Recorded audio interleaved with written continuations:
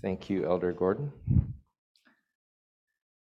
I find this to be a very comforting passage for a number of reasons. I don't know about you, but I find it very comforting whenever I read about how the people of God really mess up. And that's because I mess up so much in my own life.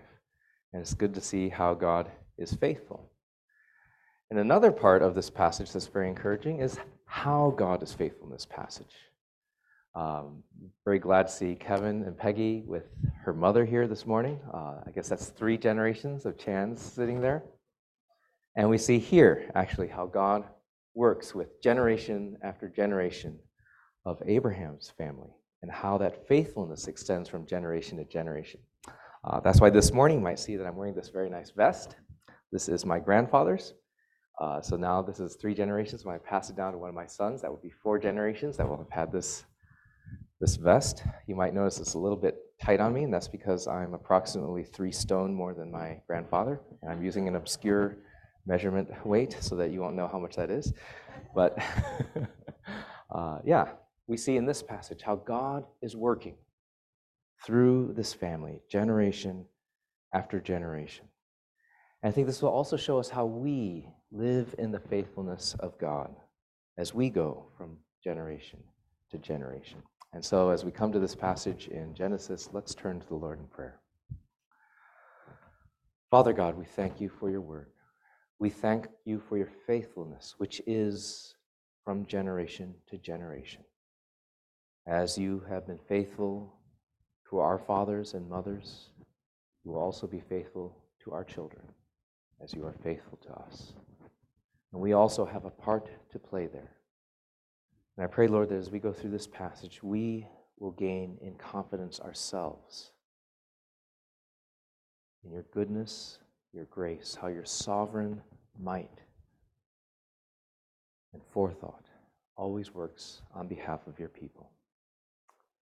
And so, Lord, speak to us this morning through your word, that we might better trust in you and walk faithfully with you. We pray this in Jesus Christ's name. Amen.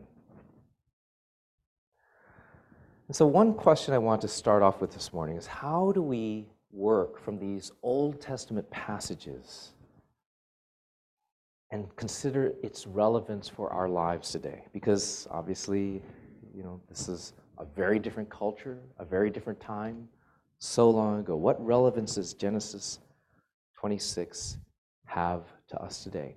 Well, one way to look at these Old Testament passages is it is the tracing out of a particular story. And that story is how God will work his plan from Genesis 3 in the fall, and that promise that one day the serpent would be crushed and his people redeemed and delivered. And so Genesis traces the beginning of that story of how God will work to redeem his people. Another way in which these passages are relevant to us is that we see that they also establish for us an example and a pattern for faith. And so if you look at the book of Hebrews, you see that many of these Old Testament characters are set before us to remind us of a certain kind of faith that God delights in as his people trust him and walk with him. And I want to point out a particular part of our passage this morning. As we were reading together, we read this in verse 3. Sojourn in this land, and I will be with you and will bless you. For to you and to your offspring I will give all these lands, and I will establish the oath that I swore to Abraham your father. I will multiply your offspring as the stars of heaven, and will give to your offspring all these lands. And in your offspring all the nations of the earth shall be blessed, because Abraham obeyed my voice and kept my charge, my commandments, my statutes, and my laws. Now, is that comforting to hear? The faithfulness of past generations is how God works to establish blessing for us. And if you can take that as a pattern, as you walk faithfully with the Lord, God works to establish his blessing through you to further generations. And another aspect of the comfort here is, well, we look closely at the life of Abraham.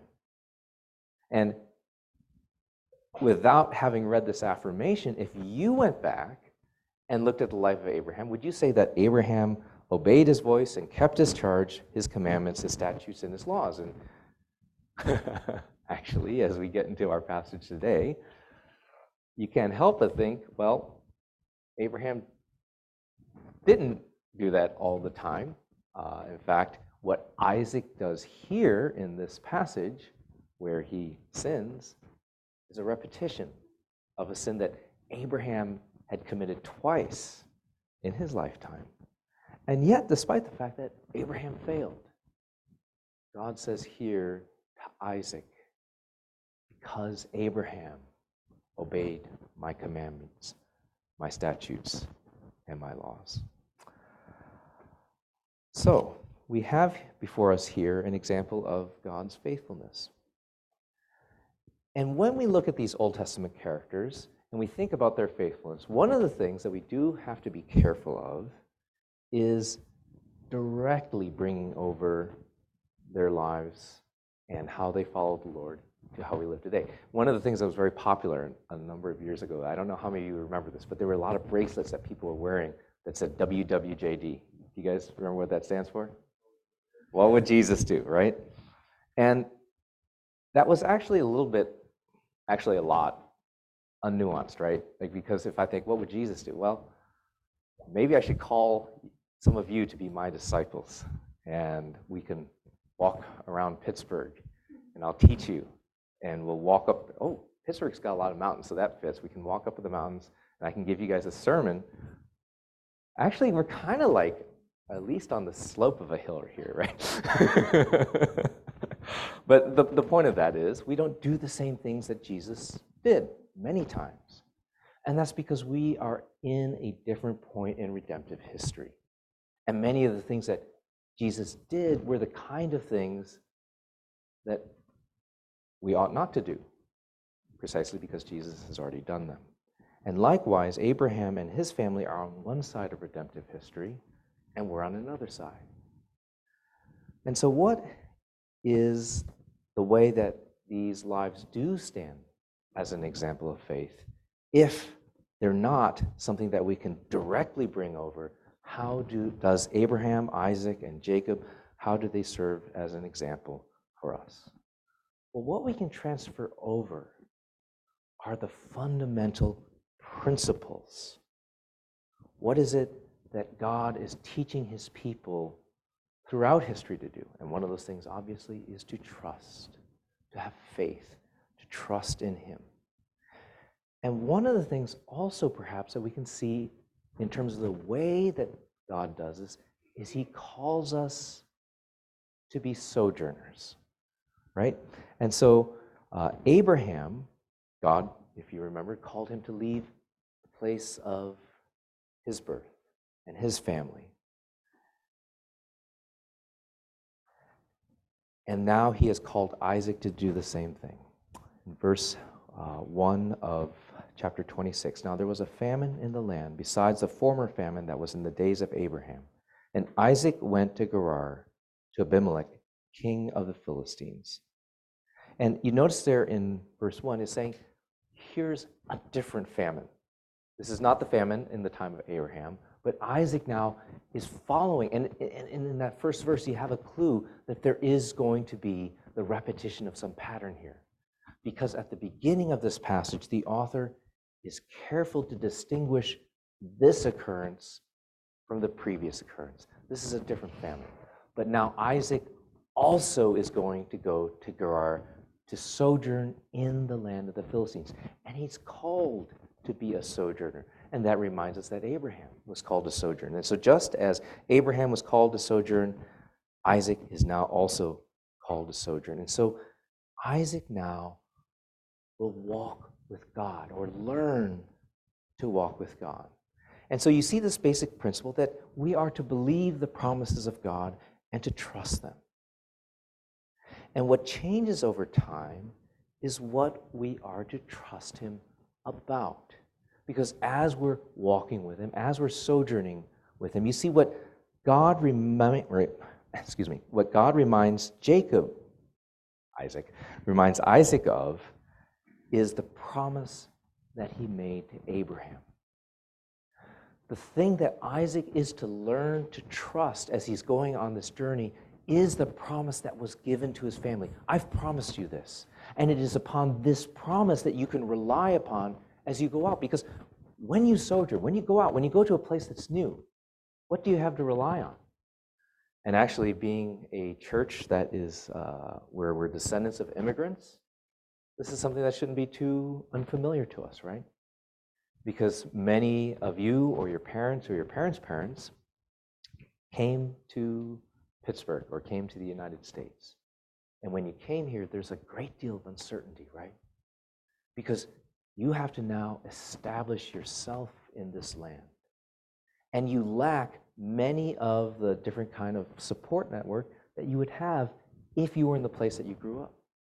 You no longer have that family structure and that family support. And so there's that uncertainty and that fear. What will happen? What if I'm not able to get a job here? And there's no comfort of, oh, I can just go and live in my parents' basement and play video games. But you have to depend upon something. And so for many of our parents, they had to rely upon themselves. Now, being here in this church, hopefully one of the things that they also learned to do many years ago in the time of Mrs. Ott's childhood was hopefully they learned to depend upon God and trust in God. Because apart from that trust in God, you feel very insecure. And this is what Jacob is called to do, to go and sojourn in a land.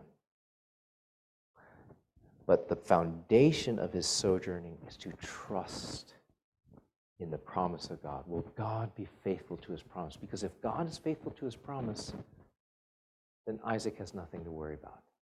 But if God is not faithful to his promise, then Jacob has a lot to worry about. Now, how does this relate to us? We also have received the promises of God. The difference is we've received many, many, many, many more promises. Now, this is interesting in a certain way because we actually have a greater revelation to depend upon. And so how does that then relate to Isaac, Abraham, and Jacob? Well, they also had those promises, but in kind of a very early, incipient form. And those promises pointed to greater promises that were to come. And so in a way, the things that are fulfilled to us are not lost to Abraham, Isaac, and Jacob simply because they came earlier than us. But in terms of the detail, in terms of what we know, in terms of how we see God's plan of redemption worked out for us, we have a far greater foundation. And Christmas is a great reminder of this, right? Because Abraham, Isaac, and Jacob are also the people of God, and they are also saved. And one day when we come into the presence of the Lord, we'll see them also. And yet, we now know much of what was hidden from them. We know that God would send to his people a deliverer. And what the people of that time could not imagine was the greatness of that deliverer. That it would be God's own Son. And the rescue that he would accomplish would be far greater than they could imagine also, because it was not simply prosperity upon this earth or some kind of deliverance from death, but a complete restoration of fellowship with God, a new heavens and a new earth, and our presence with him. And so, again, thinking about how we relate these passages, think about, in a way, some of the things that you've had to learn to trust in and what that trust brought. And so one of the things that our family has done fairly, recently over and over and over again is one by one, we've been teaching our boys to ride bikes.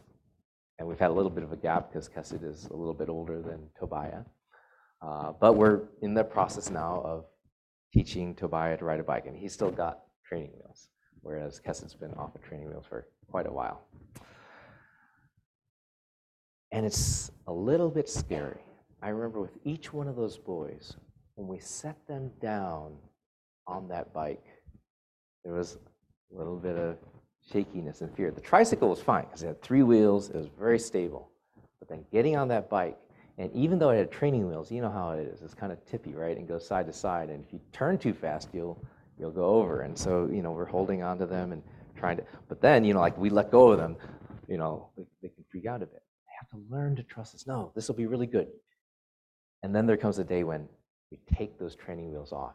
And actually, usually for our boys, they're eager to get them off because they can see how fast, at least for the younger ones, they can see how fast their brothers can go. And they think, if I could just get rid of that encumbrance, I can go much faster. And some of our burden at that point is to say, oh, slow down, don't go too fast. You need to get used to this. But you see what that brings. You learn how to do this. And at first, it's a scary thing. But once you've learned to do this, all of a sudden, there's a certain kind of freedom that's gained. Because you can get places much easier than you could before. There's an ability that you have, and there's a kind of activity that you can enjoy.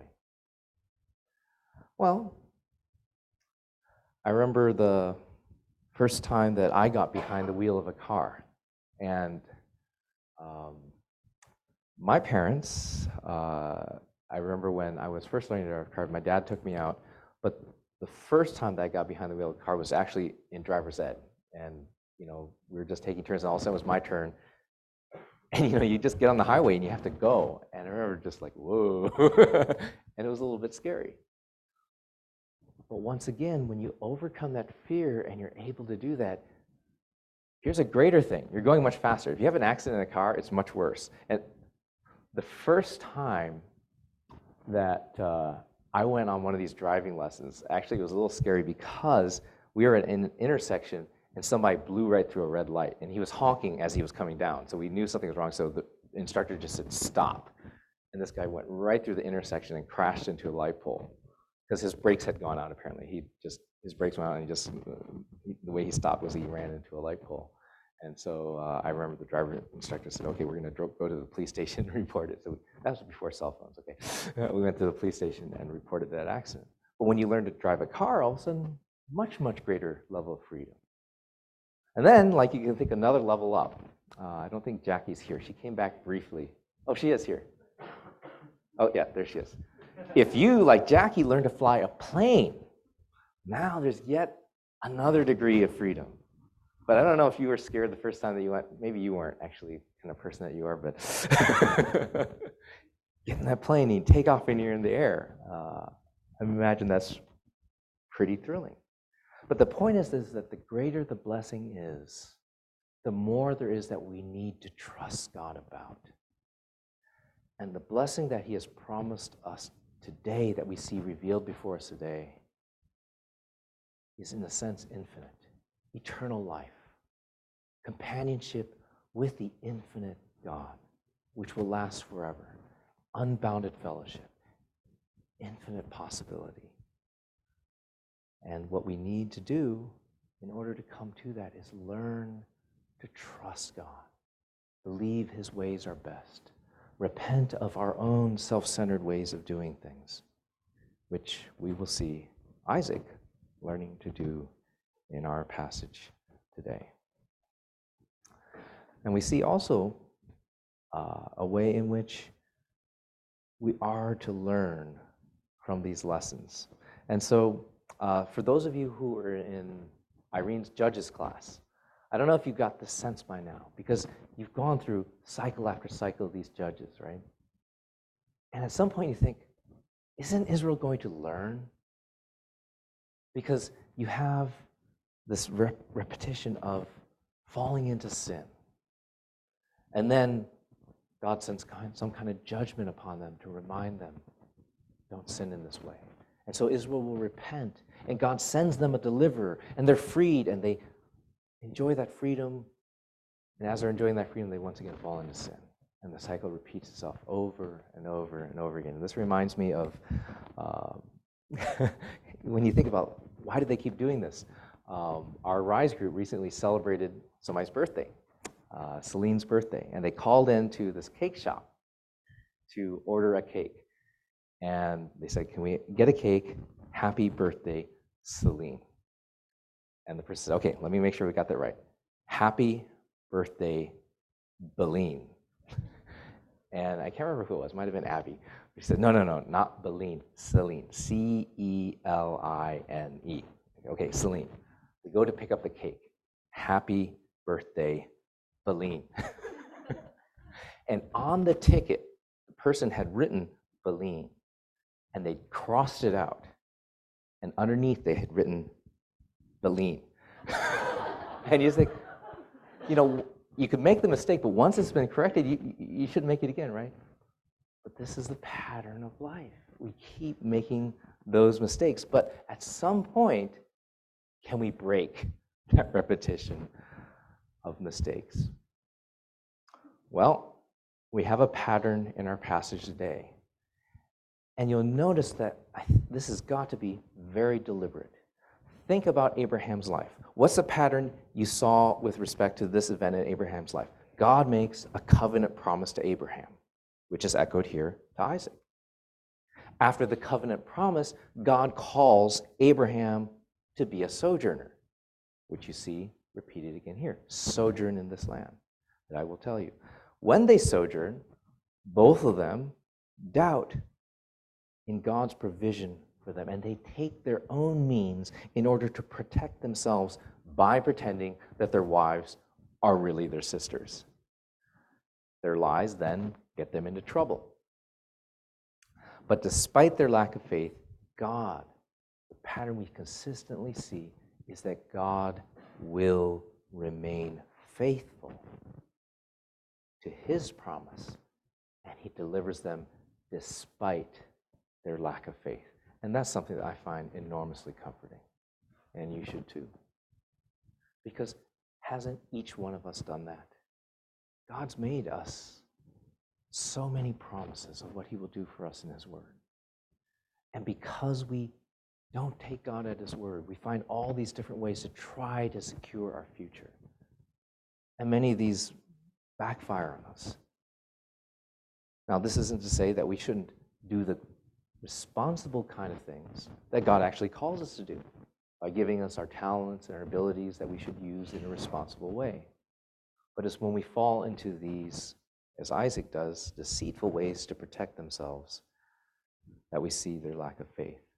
But despite their lack of faith, God does remain faithful. And then Abraham and then Isaac prosper through the blessing of the Lord, despite the fact that the opposition around them is real. And you see that this pattern that we see Isaac go through is exactly, in terms of this order, the same pattern that his father Abraham went through. And so when we're talking about these principles, how do we translate these lives to our own? Well, God called them to be sojourners, but doesn't he call us also to be sojourners? While you are here on this earth, you are a sojourner. What does he call us to remind us of in the book of Philippians? Your citizenship is where? Well, we're all citizens. Well, actually, I shouldn't say all. Many of us are citizens of the U.S. My wife recently became one. But God tells us your citizenship is in heaven. And we eagerly await a Savior from there, the Lord Jesus Christ. And so we are to live here upon this earth as a sojourner. And this idea of being a sojourner is one that is repeated oftentimes through Scripture. Has any of you ever gone on a long road trip with someone? Like, I remember after I had graduated from law school, there was a friend of mine who was a doctor, and we went for a long drive, went on a trip, and we talked about what kind of women we would marry. That didn't happen. We talked about what kind of goals that we had in life. You learn a lot about somebody as you travel with them, right? And we see here that God does very much the same kind of thing. God calls Abraham and Isaac to be sojourners precisely because he's asking them to learn to walk with him. What does it mean to sojourn with God? To walk in dependence upon God. And God is that perfect companion. I mean, like when you take a long road trip with someone in a car, you might think, I'm never doing that again. But if you take a good road trip with God, he's the perfect companion. He's always dependable. He's always faithful. He's always caring. He's always loving. And so this is what we're looking at this morning, the way that God built that relationship with Isaac and taught Isaac to trust in him. And in a similar way, God is calling each one of us also to trust in him. But there's one thing that I want to land on a little bit this morning, and it's the idea of providence. Because while we can draw this principle of sojourning and walking with God, there is a difference in this passage, isn't there? In terms of how all the events worked out here and how they worked out with Abraham. How does God work with Abraham when Abraham fell into the same exact sin twice? If you remember, when Abraham lied to Pharaoh and said, Sarah's my sister, what happened? Pharaoh's household, perhaps foreshadowing something, had all these plagues visited upon them because of Sarah. And Abraham had to come and pray for Pharaoh's household, and they were healed. And then, when Abraham sojourned with the Philistines, and I want to make a quick note here because you see Abimelech here, right? The name Abimelech. This is probably not the same Abimelech, right? Because we know Abraham lived a very, very long time. And so this is over 90 years later. So this is probably a different Abimelech. Now, why does he have that name? Av means father. Avi, my father. Melech, king. And so my father is king. That's just the meaning of it. So Abimelech is probably a title like we see later. Phicol is probably a title. And so this is probably not the same characters. It might not even have been the same tribe of Philistines. But there is a certain parallel in terms of what's happening here. So this is probably a different Abimelech. But how does God work in this instance? With the previous Abimelech, what happened? God visited him in a dream, and he warned him, don't lay a hand on this woman, or you will all die. And so God brought Sarah out in that way. What happens in this case? What happens in this case is that Abimelech sees, and it says here that Isaac is laughing with Rebekah. That's probably a euphemism for something. It was probably an intimate moment that they're sharing, maybe something akin to a kiss or something like that. And Abimelech sees this and goes, he's not kissing his sister. That's his wife. And so he calls Isaac to him and says, what is this that you have done? She's your wife. She's not your sister. Now, the difference here is the way that the covenant wife is preserved. With Sarah, we could say that there was a kind of a miraculous event, right? God directly intervened in order to deliver Sarah on 2 occasions. How is it that Rebekah is preserved?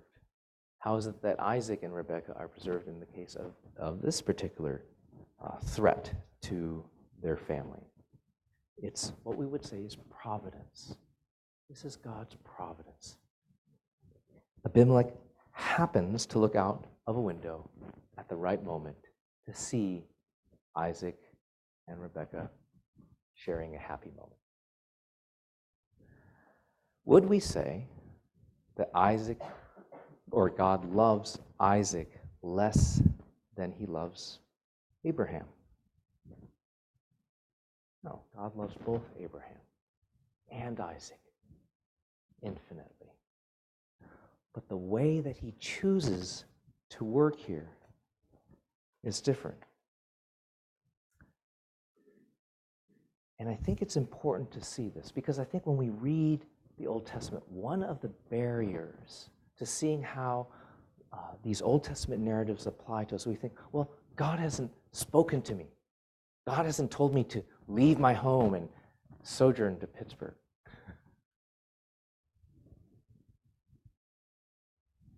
But does that mean that God loves me any less than those to whom he did speak?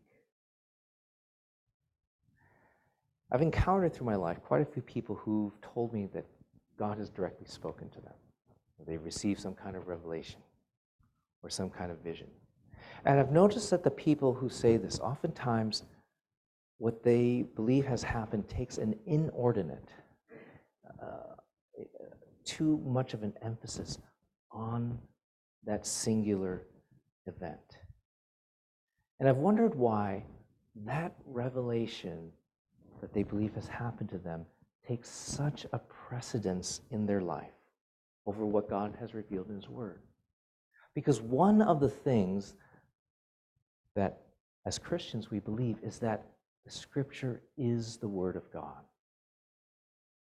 And that if, for example, all of a sudden, maybe right over that cross, we somehow saw the manifestation of the glory of God, and I would quickly get off the stage and sit down and watch, just like the rest of you. But if God directly spoke to us in that way, would it be any more certain or sure than all the things that you have before you in your Bibles?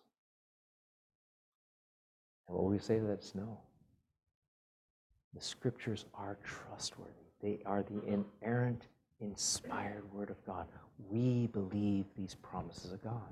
And that is God's providential provision to us. Here's why I think that people tend to really desire that personal revelation. When someone says that God has spoken directly to them, what they take from that is that God knows them, that they're special, that God has a plan for them, and they have this relationship and they can trust that God has seen them and cares for them. They're known and recognized by God. And I don't want to take that away from them because it is true. God does care for them. God does know them, love them, and have a special plan for them. But what I worry about in a situation like that is that so much of their faith is grounded in that one particular moment. When the foundation that God has laid for our faith is thousands of years of meticulously planned work, the work of redemption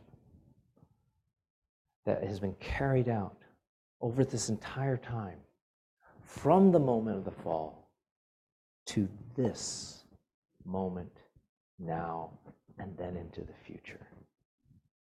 Promises that He has made us that were true back then and that are developed and expanded upon and continue all these years. And to set aside thousands of years of redemptive history, events planned for each one of you according to Romans 8 for your good, in favor of one moment of perhaps revelation, is to set aside the foundation that God has laid for our faith. There's a story by a Christian blogger that I read quite often, Tim Challies. I don't know if some of the rest of you have heard of him, but he shares this particular story of God's provision for him, and I think it illustrates this very beautifully.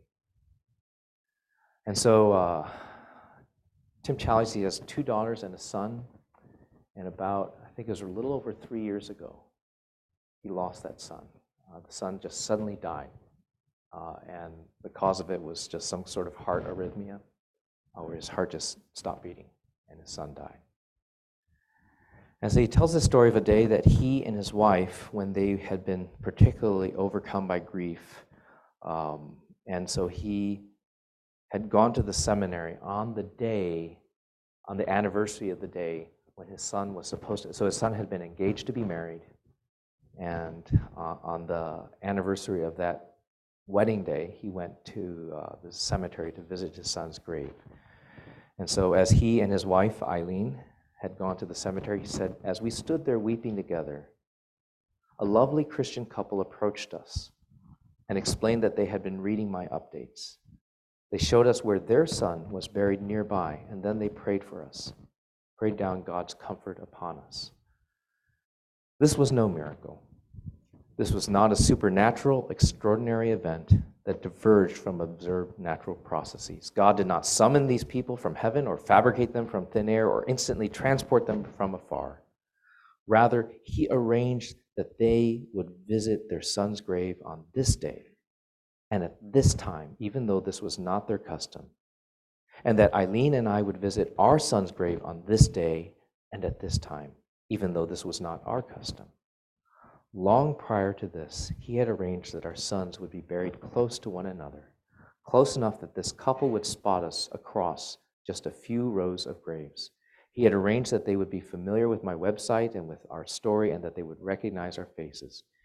He arranged all this so that when we most needed comfort, two of his people would be there to provide it. God has provided for each one of your lives in this way. If you think back, and actually we've been hearing the testimonies. Gordon and I have actually heard a lot of testimonies recently because, as you'll see in the coming weeks, there have been quite a few people who have been sharing their testimonies, being baptized and joining our church. But I want you to take a moment and just think back in your own life. Haven't there been many times when just the right thing has happened at the right time? The right person came and spoke to you. A particular event happened that preserved you from something. Or a particular event that happened that caused something else to happen to you. And God's providence works for you in each one of these instances. And I firmly believe that when we get to heaven, we will be astounded at the number of times that God planned something especially for us. Each moment of our lives, God is there. And he has known and planned all that would happen throughout the course of the history of this entire world and designed it in order to draw his people to himself. Give you one example of that, just in terms of how Irene and I came here to Pittsburgh. There was a youth pastor that we worked with in Chicago by the name of Mike Leong. And in the course of time, Mike Leong came here to Pittsburgh, and he took a job at PCCO. And just at the right time, God destroyed one of his teeth so that he had to go to Gordon, and Gordon did a root canal. And in the course of that, Gordon asked him, "Do you know a pastor who could come here to our church in Pittsburgh?" And that's just when we were looking for a job. But there are so many, if you keep your eyes and ears open, of God's providential working in your life. And do you see in there God's providential care for you, just as he delivered Isaac in this providential way? And do you think Isaac learned any less than Abraham? God is here working for my good. And I lied to protect myself, and that didn't work. But God is the one who is my shield and my redeemer. And that's part of the reason that we're drawn together as a fellowship. Do you see what's going on here? Because both good and bad can be passed down from generation to generation. Where do you think Isaac learned this behavior? Now, he wasn't around for the times that Abraham lied and said, "Sarah is my sister," because he hadn't been born yet. But no doubt that was part of the tradition, the stories of their family. Now, unfortunately, Isaac learned the wrong lesson, because what did he do? He followed that pattern of Abraham. Oh, this is a good strategy. I'll just lie, and then they won't kill me. I might lose my wife. So it's not such a good plan. God's plan was much better. And so what we see here is God faithfully instructing each generation and teaching them to follow him. But also what we see here too is a warning, right? All of you who are parents Haven't you had that moment where you're watching your kids, just as I'm doing right now, and you see, oh, they're doing something bad. And that bad thing I see them doing, that's me. I see myself. That's the way I am. And somehow I found this, like when my children sin, it looks worse, at least in my eyes, than when I do the same sin. Like they see oh, there's a pridefulness that he has, but it looks worse on him. Actually, I realized, oh, that's how I look. But as a family and as a community, we're creating a culture. We're establishing a community of faith where we set both good and bad examples for one another. And what we see here is that in the repetition of this pattern, we see both good and bad, right? We see the faithfulness of God, and we see the importance of faithfulness because God says, I will keep this covenant to you because of Abraham's obedience. What brought about Abraham's obedience? It was God. But because Abraham learned obedience, that obedience became blessing to Isaac. And at the same time, there are Abraham's failures. And Isaac also learned from those failures to fail in the same way. And so in our communities, in our families, what kind of examples are we setting? The comfort at this Christmas time is that the reality is that we all screw up. We screw up over and over. And those screw-ups have consequences. But God will always be faithful. I just want to close and challenge all of you to think about how you contribute in your families and in this church communities. I'm so thankful we have some brothers and sisters who've been faithfully serving in YF, our youth fellowship, for actually most of them for several years. They've been serving faithfully. Auntie Peggy has come back on board and serving there, and they're creating and establishing a culture where we're learning to trust in God. Our Bible study, our fellowship leaders, our cell group leaders, trying to bring together a community of faith, helping people know that they're cared for in this community, and teaching them what it means to obey God in this environment which is becoming more and more and more challenging. But where, as salt and light, we will stand out in this community more and more if we can be faithful. And so as we remember Christmas, we remember God's faithfulness in His sending His Son, Jesus Christ. Let us, as a church, be good testimonies to that faithfulness. Let's pray. Father God, we thank you for the example of Isaac, your covenant faithfulness to him, passed down generation to generation. We thank you for your providence and your miracles.